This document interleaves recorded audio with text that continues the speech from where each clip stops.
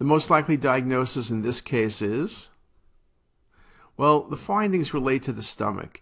You see multiple polypoid lesions in the stomach, and if you look at the coronal view, you can see that pretty much of low density. It's not the appearance of adenocarcinoma. Perhaps you say, well, maybe a polyp became malignant or there's a malignancy with a polyp. I don't see that. Carcinoid tumors occur in the stomach. Usually they're single. They can be multiple, but they're always vascular. Lymphoma tends to be bulkier. This is both multiple lesions and it's low density.